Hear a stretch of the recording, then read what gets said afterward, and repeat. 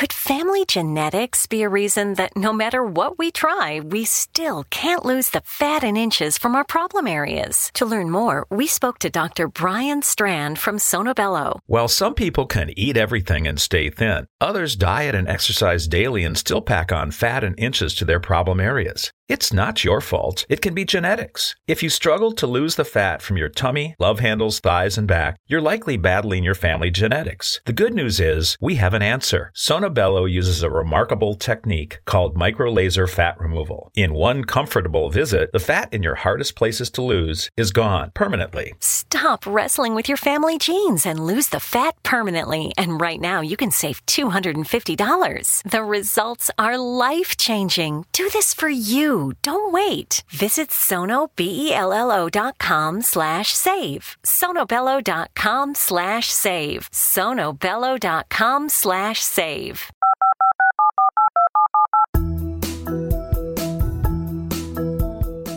Did you know that when you're on the road with limited data or Wi-Fi, you can still listen to the X-Zone Radio Show with Rob McConnell, The Science of Magic with Gwilda Wiyaka, X-1, Dimension X, Space Patrol, and every minute of the X-Zone Broadcast Network by calling 213-401-0080, courtesy of Audio Now.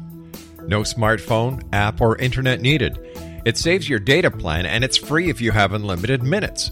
Call 213-401-0080 to listen on any phone, anytime, anywhere.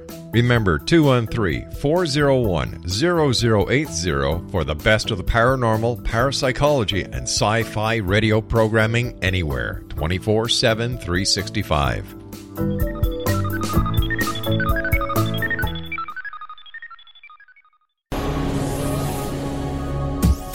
This is the X-Zone Broadcast Network, broadcasting worldwide on broadcast affiliates and satellite program providers, including CNN Broadcast Network, Sirius Satellite Network, Star Media, Good News Radio Network, Angel Broadcast Network, Wiki Broadcast Network, and WPBN TV. For more information on the X-Zone Broadcast Network, visit us at www.xzbn.net.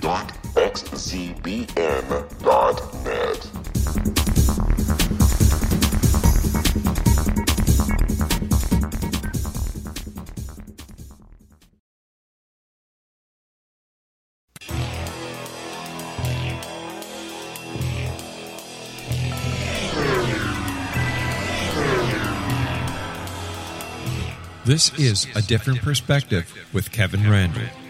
A retired U.S. Lieutenant Colonel, Kevin Randle has been studying UFOs for nearly 50 years.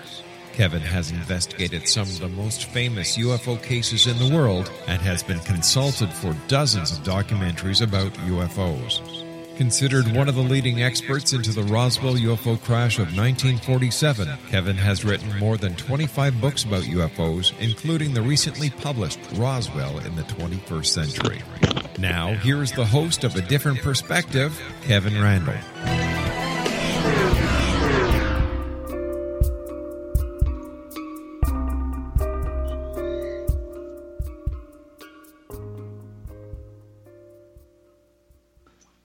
And welcome to A Different Perspective. I am, in fact, the host, Kevin Randle. Today, I think we have a special treat. I have on the line with me a former member of Project Blue Book.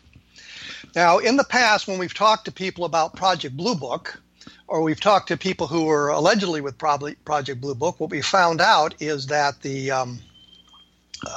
person was probably a officer who had it as an additional duty at a Air Force base. He wasn't there at Wright-Patterson Air Force Base. I have with me today Carmon Marano, who was on the Project Blue Book staff at Wright-Patterson Air Force Base, serving with Lieutenant Colonel Hector Quintanilla at Wright-Patterson, and he, I guess, was there when they closed down Project Blue Book. So we have this fellow with us. He is trained in physics, and he co-authored a government publication in 1968 for the U.S. Bureau of Mines entitled Optical Properties of Glass, Transmission Losses of Eyepieces Used in Mine Environment. So it's not that he's an uneducated man. He's a highly trained man. He's a former Air Force officer, And he is the one that provided a great deal of the material that we have discussed in the past here on the Socorro case and things like that to Rob Mercer, who is with the Miami Valley UFO Society. And we'll be talking to Rob in a couple of weeks. So welcome to the program, Mr. Marano. Thank you, Kevin. Anything I left out there that you'd like to add? I don't know about how highly trained I was or competent, but I'm here. Okay.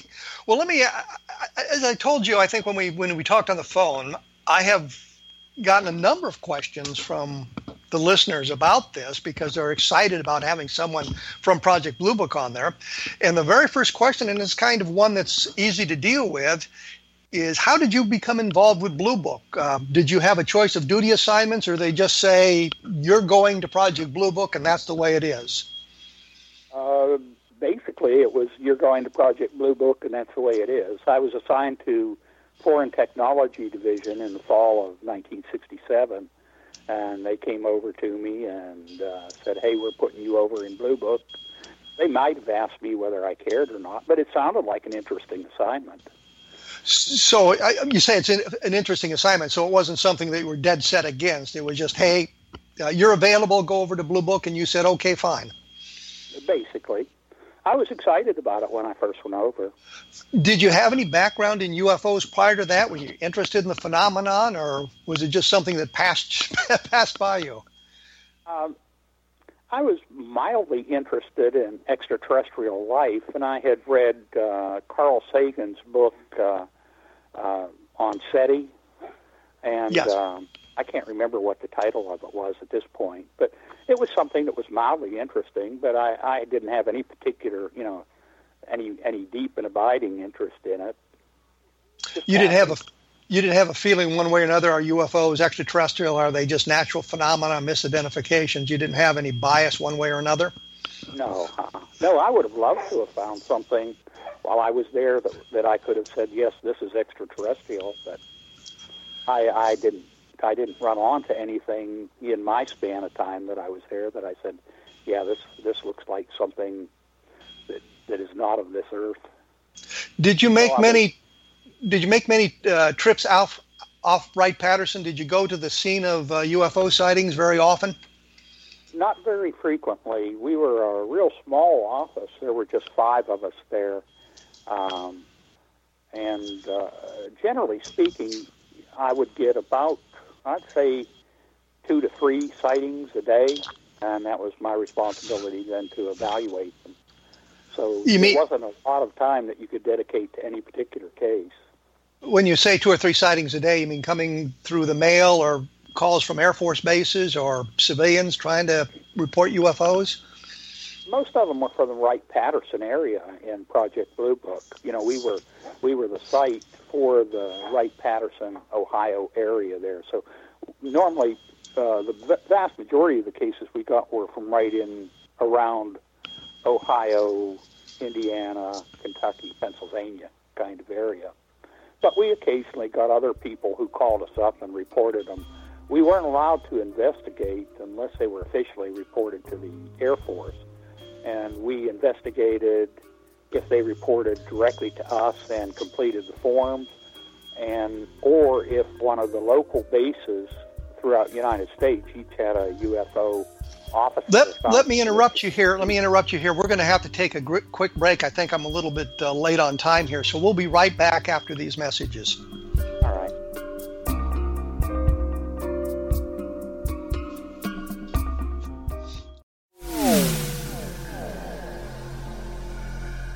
This is Kevin Randall. For nearly 30 years, I have been investigating the case of the Roswell UFO. I have interviewed hundreds of people and stood on the crash site. Now in Roswell in the 21st century, I have reviewed dozens of hours of audio and videotaped interviews, examined hundreds of files that relate to the crash, and have returned to Roswell in an attempt to put all that information into the proper perspective.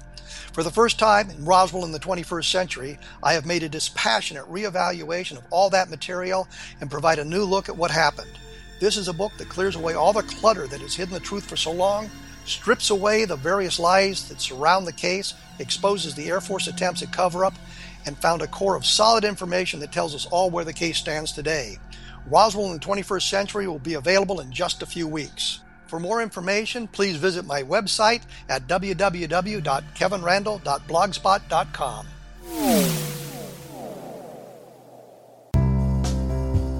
Gibbs A. Williams, Ph.D., is a practicing psychoanalyst, supervisor, researcher, and author in New York City. Much of his life has been dedicated to understanding nature and the uses of meaningful coincidences or synchronicities. His radical and original non-Jungian, non-mystical, non-magical theory of synchronicities illuminates much of the fog surrounding this challenging and perplexing topic. His ideas and manners are fresh, presented in a style that is both entertaining and highly informative. He is also an expert on crisis intervention, specially focused on violence reduction for the police and citizens, mastering anxiety, frustration, and stress without the use of medication, and effectively preventing and treating heroin addiction. Dr. Williams can be contacted at his email address at gwwilliamsny11@aol.com or visit his website at www.drgibbswilliams.com.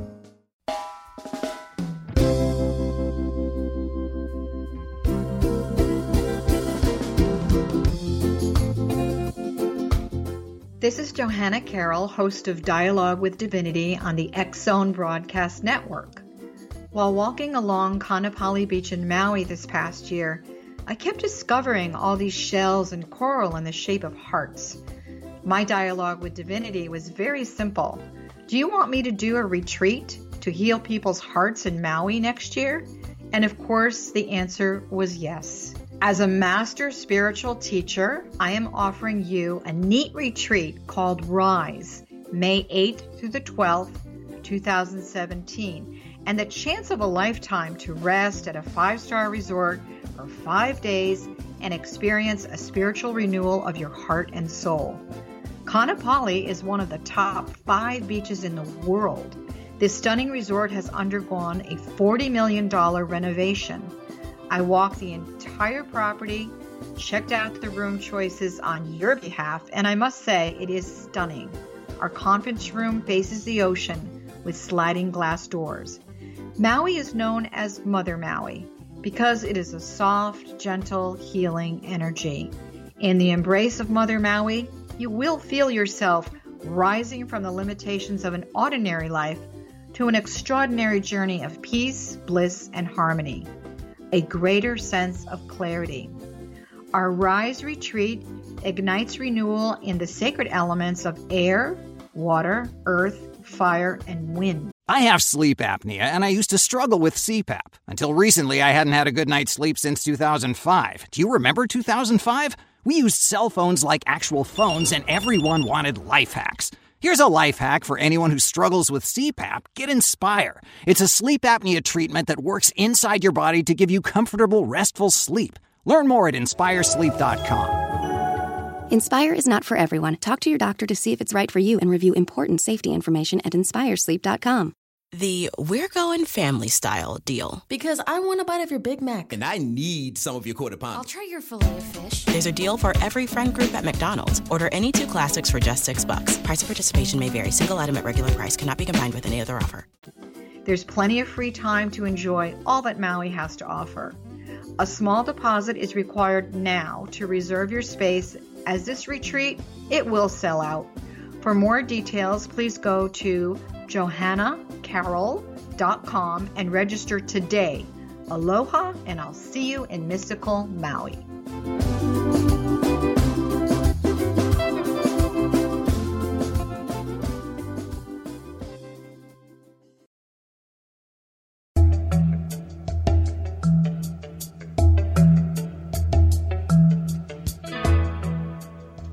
And we are back with Carmon Marano, who was a Project Blue Book officer at the end of the term of Project Blue Book, and we were talking about how he, or Project Blue Book, received the cases that they looked into back there in the late 1960s. So you were saying you mainly got your reports from the area around Project Wright-Patterson Air Force Base as opposed to Project Blue Book. I would say the majority of them came in from around Wright-Patterson.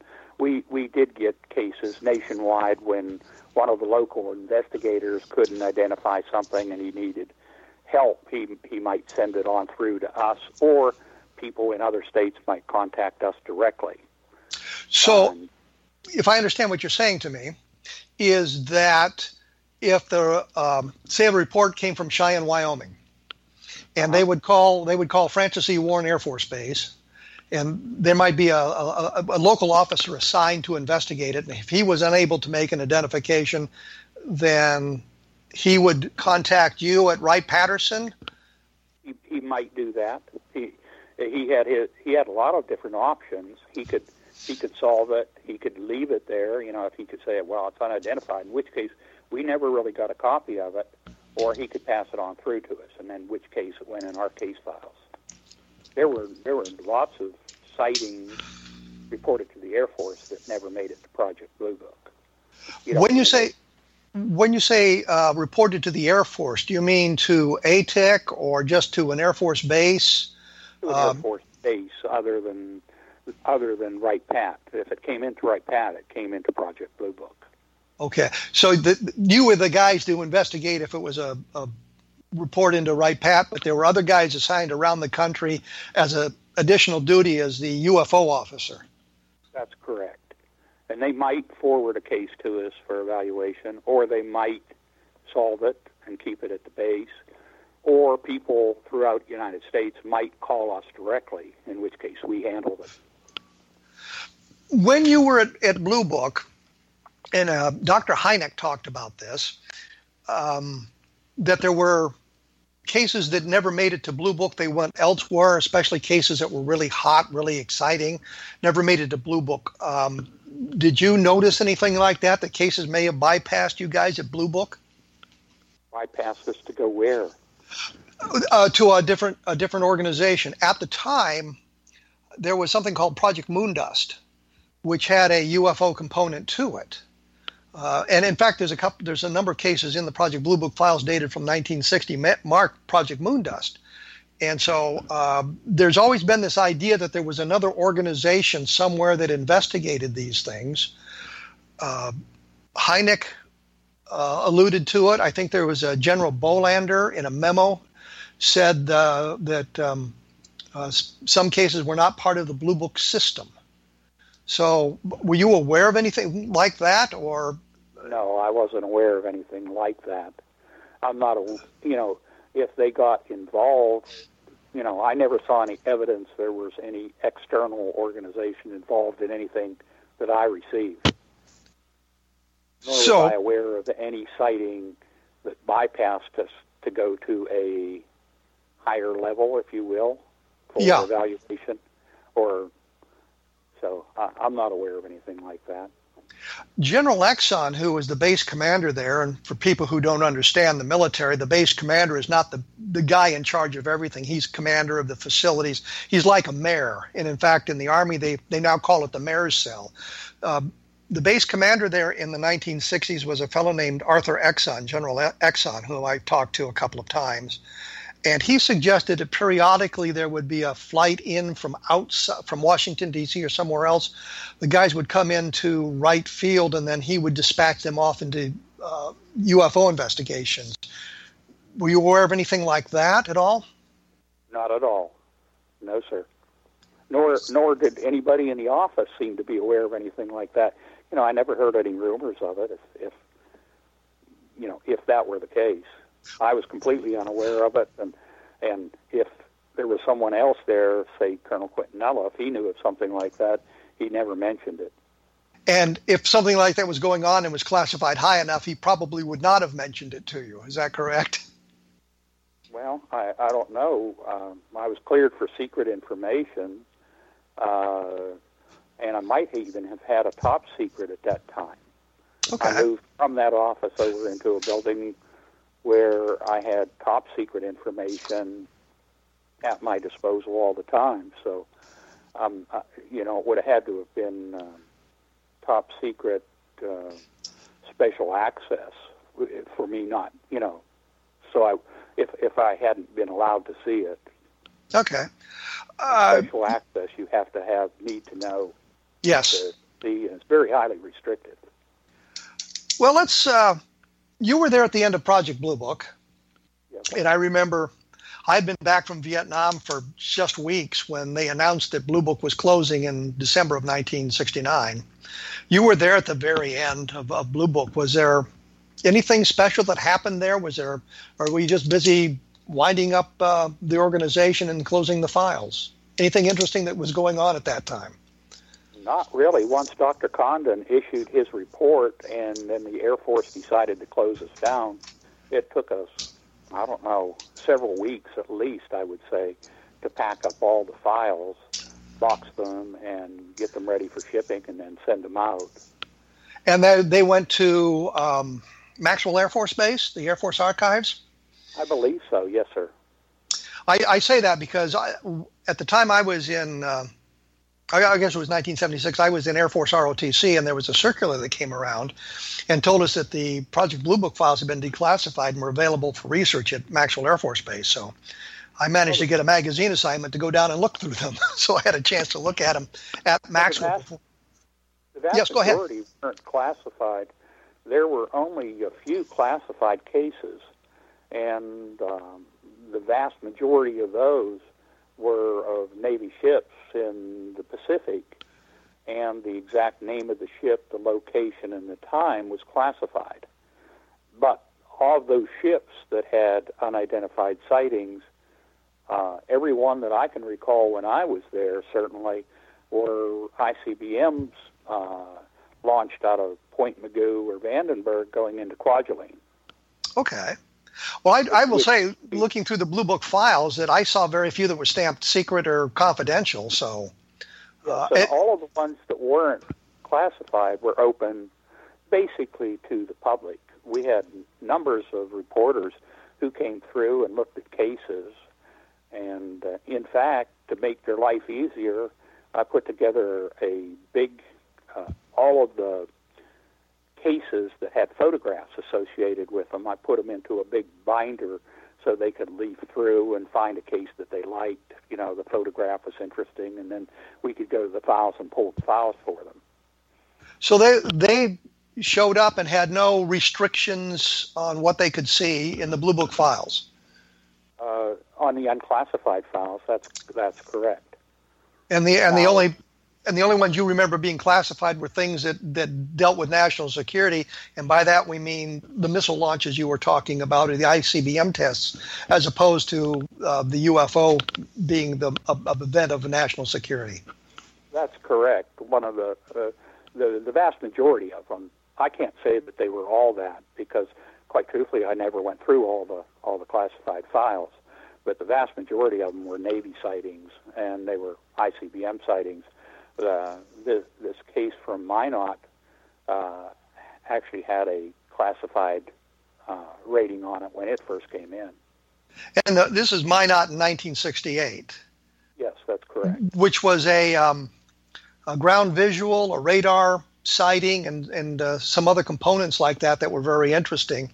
And I think I mentioned I was looking at my book, Project Blue Book Exposed, reading that so I would be conversant with it so we could talk about that a little bit. And I came across your name a couple of times, having produced memos for the records or things like that about what was going on in the investigation. But you never went to Minot yourself. You dealt with the officers there at Minot who were investigating it and talked to them on the telephone. Is that correct? That's correct. I don't remember if Colonel Quintanilla went up there. I don't think he did. But Colonel Quintanilla handled the evaluation on that particular case. Okay. Well, I think based on what's in the file, he didn't go either. He talked to a number of the officers there at the base and at the base at Minot himself on the telephone as well.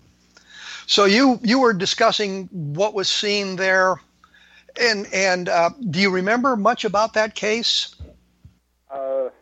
Some, but not a tremendous amount, I don't suppose. My recollection of the case was it was extremely confusing that there was a local UFO investigator out there at the base who was handling it, and we would get information in about who saw what and where were they in increments.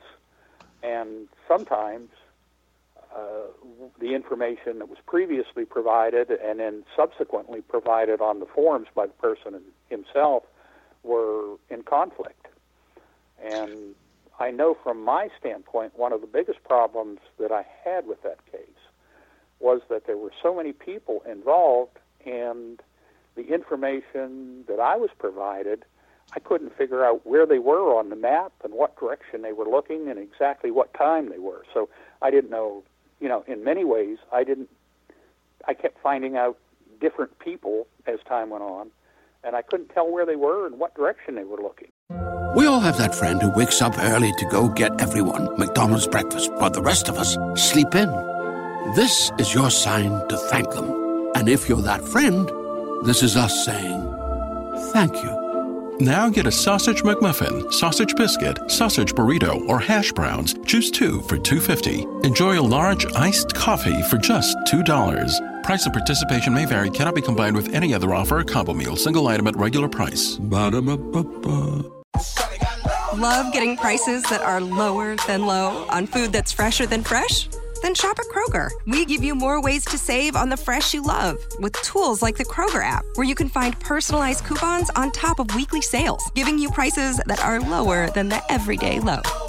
Kroger, fresh for everyone. It's the big $10 sale, so mix and match and get 2, 3, 4, 5, or even 10 for $10 with your card. So many great deals. Kroger, fresh for everyone. So we've got, in this case, we've got people on the ground. I think some maintenance people involved, some people at a missile silo area involved. We have people in the tower involved, and we have a B-52 crew who were involved. There's a radar component, meaning the object was seen on radar, and so I don't remember anybody in a tower being involved other than relaying traffic. I remember hiding from the tower folks, but maybe I've forgotten it. There seemed to be a group in the tower who were directing the B-52 crew where to look to see the objects. An orange object, I think, is how they described it.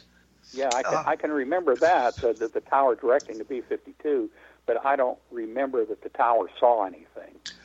Then we'll say, for the sake of clarity, we'll say that the tower was involved in the fact that they were communicating with the B-52 about it, and they were relaying information about maybe what would seen. And one of the things that struck me about this is in the case file, there's a mention of a radar sighting, and it says weather's radar as opposed to weather radar.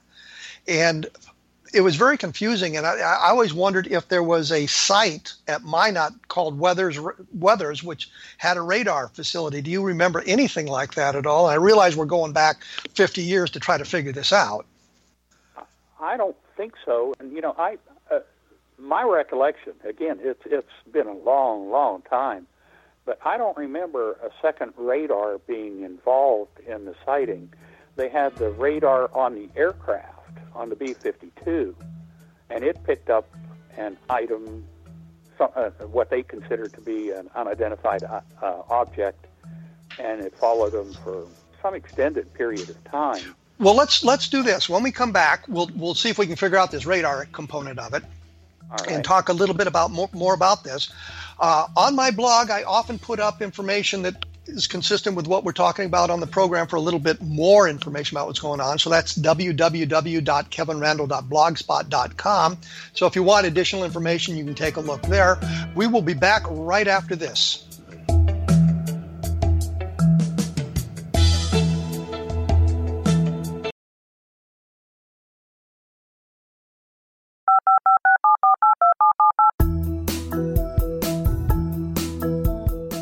Did you know that when you're on the road with limited data or Wi-Fi, you can still listen to the X-Zone Radio Show with Rob McConnell, The Science of Magic with Gwilda Wiyaka, X-1, Dimension X, Space Patrol, and every minute of the X-Zone Broadcast Network by calling 213-401-0080, courtesy of Audio Now. No smartphone, app, or internet needed. It saves your data plan, and it's free if you have unlimited minutes. Call 213-401-0080 to listen on any phone, anytime, anywhere. Remember 213-401-0080 for the best of the paranormal, parapsychology, and sci-fi radio programming anywhere, 24/7, 365.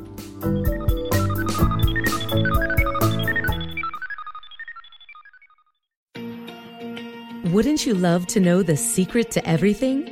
Well then, meet Dr. Kimberly McGeorge and her cutting-edge breakthrough knowledge that combines science with possibility. Dr. Kimberly brings real-life answers and healing to those open to alternative solutions. She teaches solution-based programs and classes that will change all areas of your life forever. Specializing in conscious creation, intuitive readings, and energy medicine, you can rapidly shift health, relationships, business, and money and abundance challenges quickly. Receive her best-selling book, Secret to Everything, at no cost by going to secrettoeverything.com/X-Zone. That's right, transformation can start now. Just go to secrettoeverything.com/X-Zone and receive Dr. Kimberly's book for free.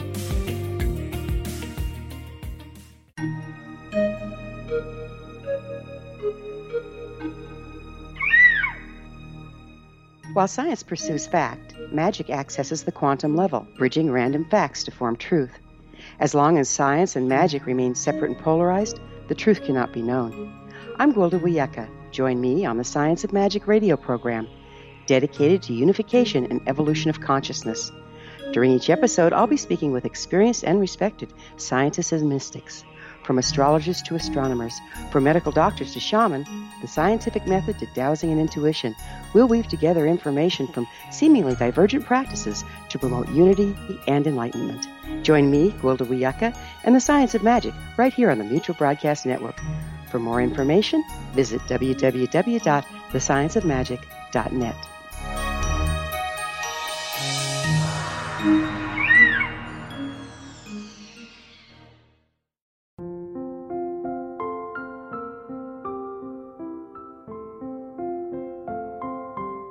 I am Dr. Carl O'Helvey, founder, president of a new cancer foundation focusing on evidence-based physical, mental, and spiritual interventions, including natural cancer cures, prayer, meditation, affirmations, nutrition, and other related holistic cancer prevention and cure modalities. These are used in cancer education, research, and financing care. I ask for your help to continue this important work by donating at www.holisticcancerfoundation.com.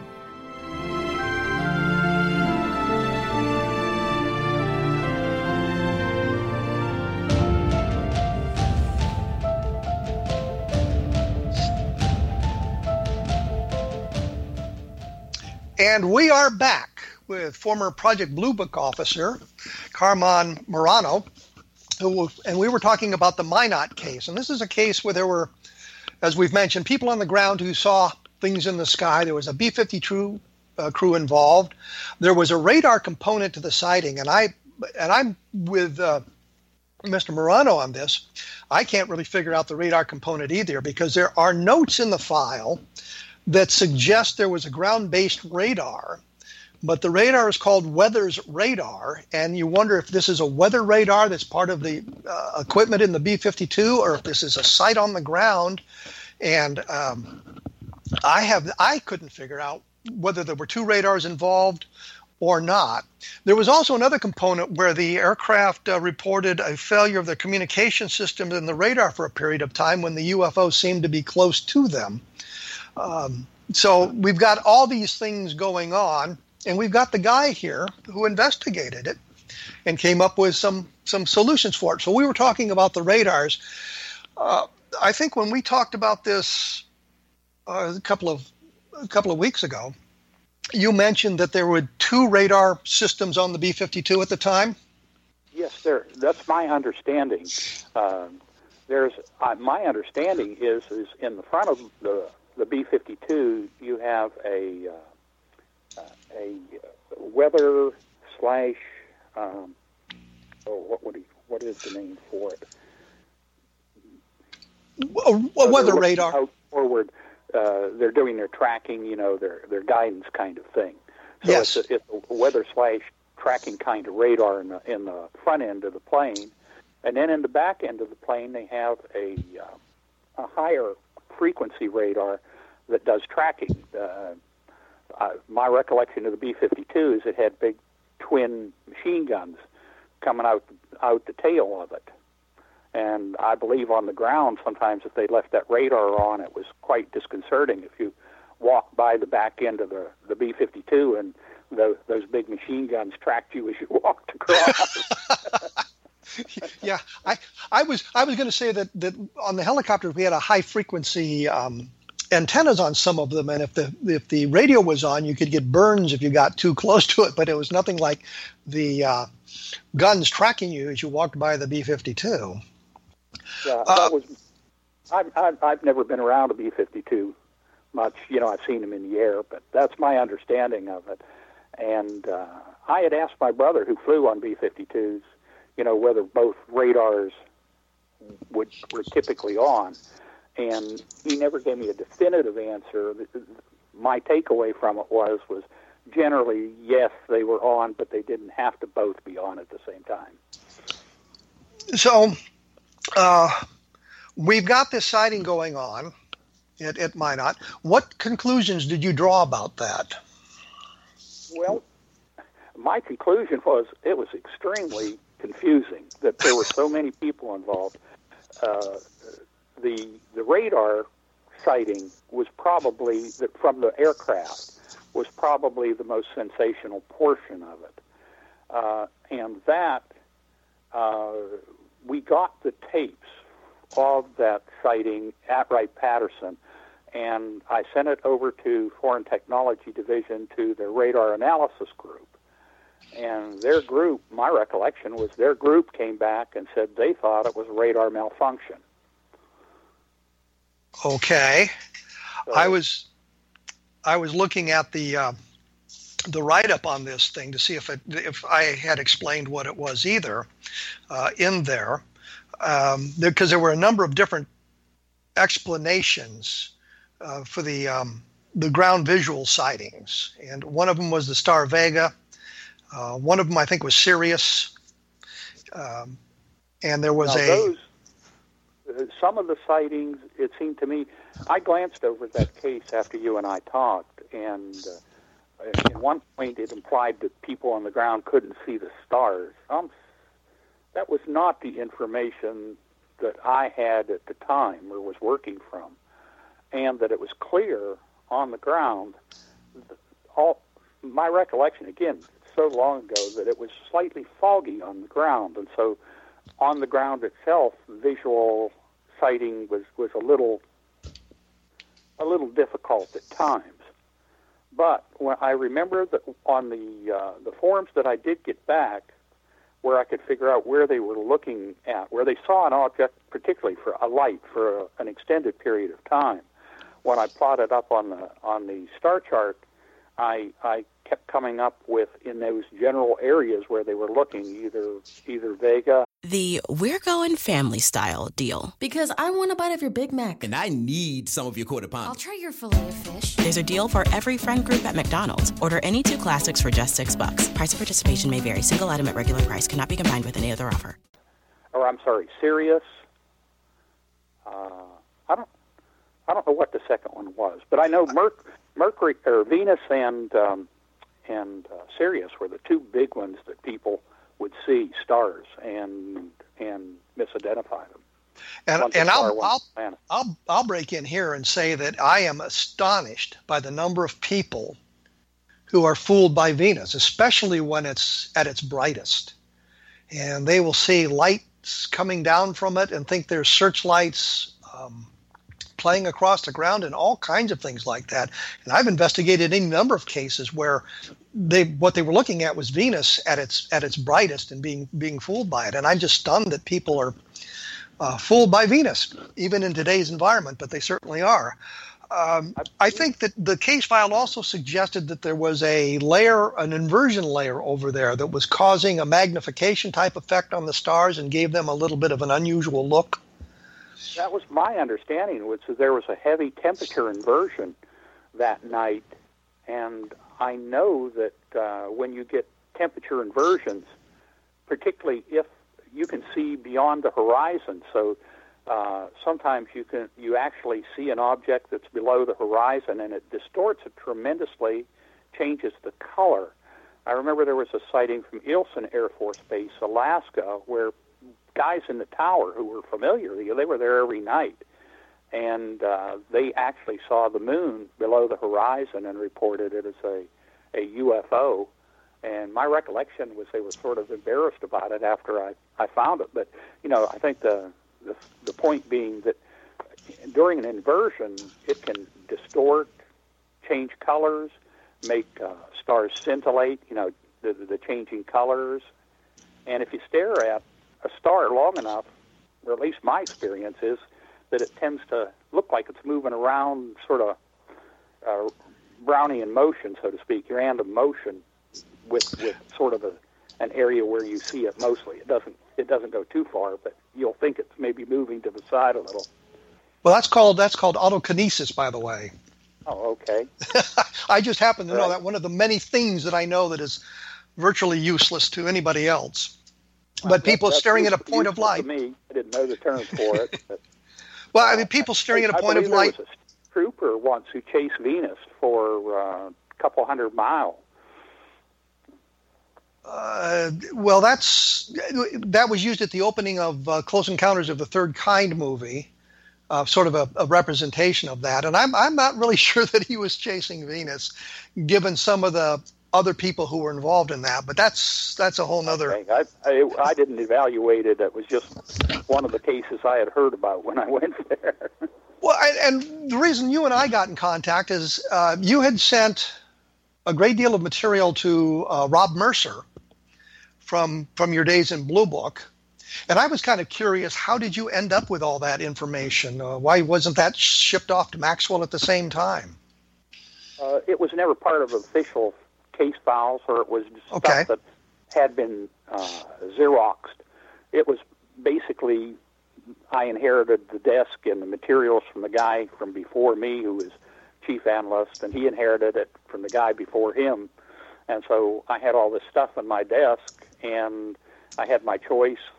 Basically, I could throw it away, or I could pack it up and keep it. And I said, I think I'll just keep it. This stuff is sort of interesting. Maybe I'll go back and reread it someday, but I never did. So it was virtually almost sight unseen until I gave it to Rob. So it wasn't really official files, but it was material that was based on the official files and contained copies of things in the official files. That's correct.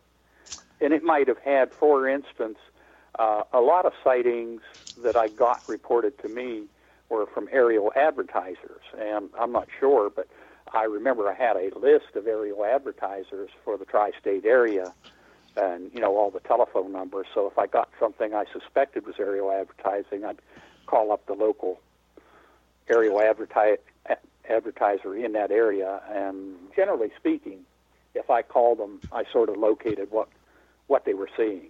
If you saw a bunch of rotating lights or something like that, that almost always turned out to be aerial advertisers. And where it would go across the sky and then turn. Well, the thing that interests me, just from, I guess, my eclectic background, did you work a normal duty day, 7:30 to 4 or whatever? Did you ever get calls in the middle of the night about a hot UFO sighting or anything like that? Well, generally speaking, I worked longer than a normal 8-hour day. So, I might be in the office until 7:30 at night or so. So, but I don't remember getting any calls in the middle of the night. Maybe this one from Minot. Well, I doubt that. I doubt that was even in the middle of the night. So very few. But since I did work long hours, occasionally I would get calls after duty hours with meteor sightings or fireballs, mostly meteor sightings. Well, the meteor sightings are kind of interesting. And you and I had talked a little bit about the Zond 4 reentry, the Zond 4 being a Soviet satellite that re-entered in March of 1968 and sparked some UFO sightings. Yeah, it was fairly interesting. It was a nuclear-powered satellite. Well, I guess a number of satellites that have nuclear power plants, and so it decayed, augured. It came in from the west to the east, and it broke up into, I believe, 4 parts. And I got reports from across the nation, and some people who saw it, I can remember, drew like a rocket ship with fire coming out the back and portholes which were some of the pieces of the satellite that were burning up, and even like rivets on the rocket ship. And to me, it was really interesting from the standpoint of what people could structure around something they were seeing. And they were being perfectly honest to me. That's what they thought they saw. But they had structured, like the fins on the rocket ship and the rivets. And I know Dr. Condon, in his report, I'm pretty sure he cited that Zond 4 case as one of the best, or possibly the best documented case that we had in our files. The interesting thing about that is it harks back to the Charles Whitted case from 1948, where they too saw a cigar-shaped craft with square windows on it, and the Zond 4 people reported the same thing. I looked at something called Meteor Compilation on YouTube, and it showed the breakup of meteors as they came in. People had been able to see or videotape, which struck me as probably the inspiration for some of these things, the way they broke up and came down. But we're going to have to take a quick break here and come back with our final segment of our discussion here. So we will be back right after this, talking to Carmon Marano about his stint in Project Blue Book, so stick around.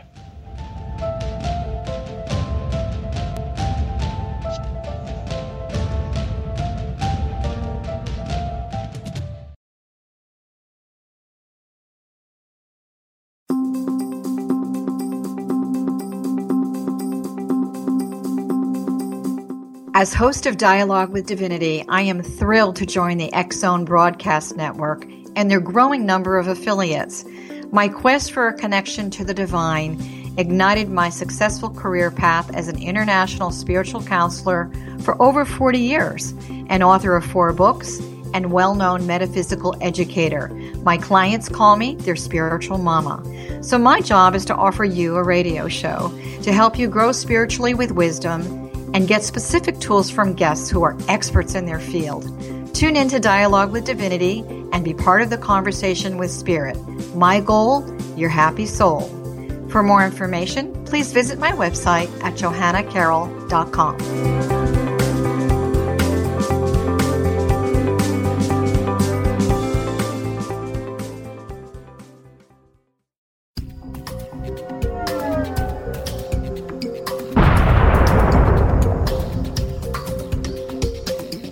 Coming soon to the X-Zone Broadcast Network is A Different Perspective with me, Kevin Randall, as your host. We'll be taking a close look at what is happening in the world of UFOs today with side trips into the paranormal. Guests will range from those who are household names to those who have a different perspective on a variety of topics. No topic will be taboo, but there will be tough questions asked as we all search for the truth about UFOs, the paranormal, and those things that excite us.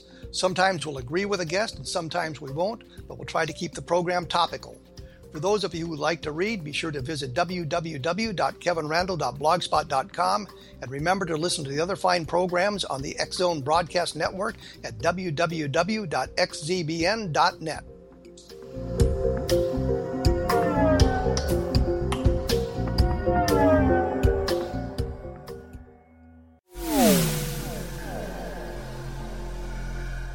This is Kevin Randall. For nearly 30 years, I have been investigating the case of the Roswell UFO.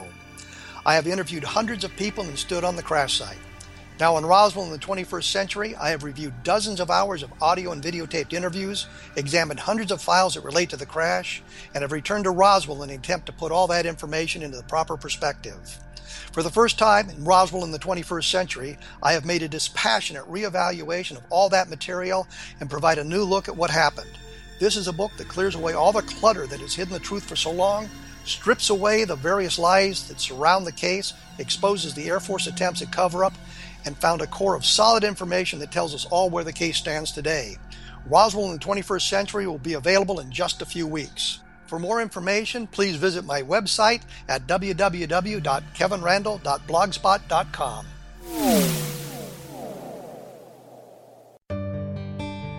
Afterlife expert Roberta Grimes was the first one to say that dying can be fun. Now her best-selling book, The Fun of Dying, is available in stores worldwide.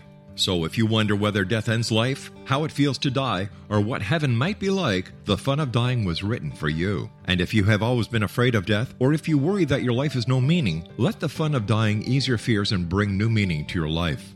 Nothing said in The Fun of Dying is based on the teachings of any religion. Instead, Roberta draws on evidence to explain how death happens, how it feels, and what comes next. A lot of the best death-related evidence was produced in the first half of the 20th century. When it is put together with recent discoveries, it tells a consistent and amazing story. Roberta Grimes blogs and answers questions at robertagrimes.com. Her wonderful book, The Fun of Dying, is available on Amazon and at stores worldwide wherever books are sold.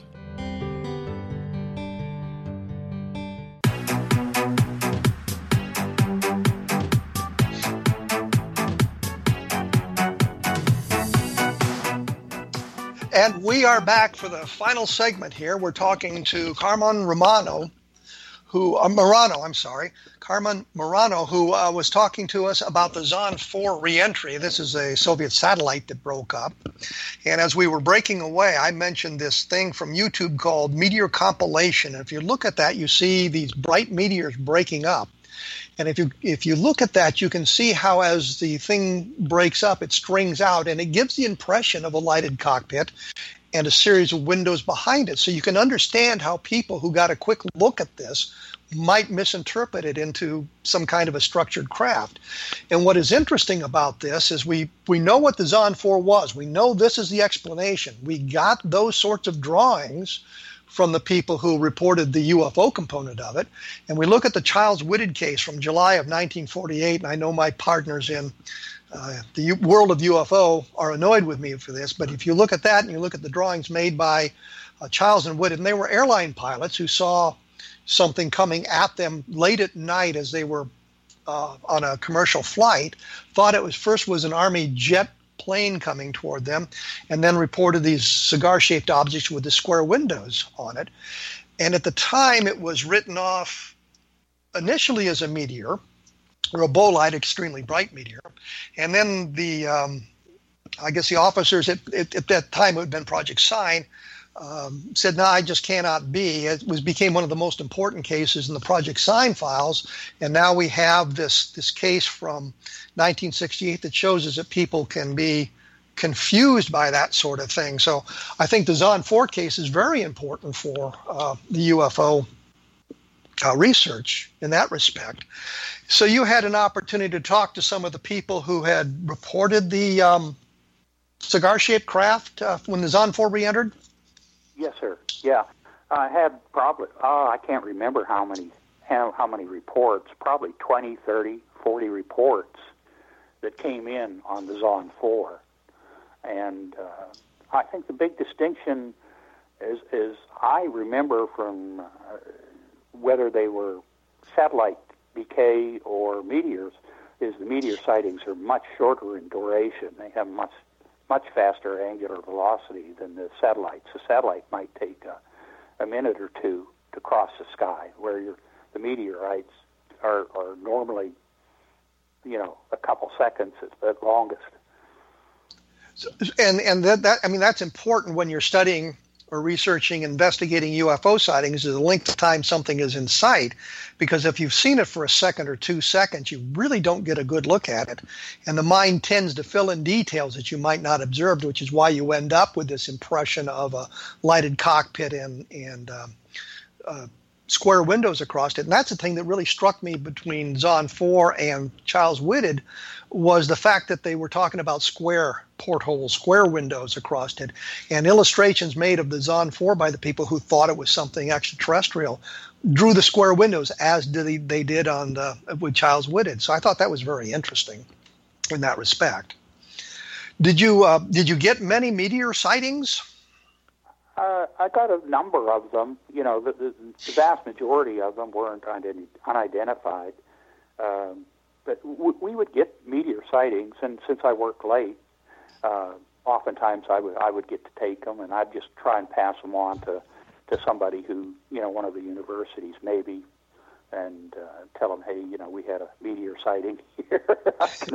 You know.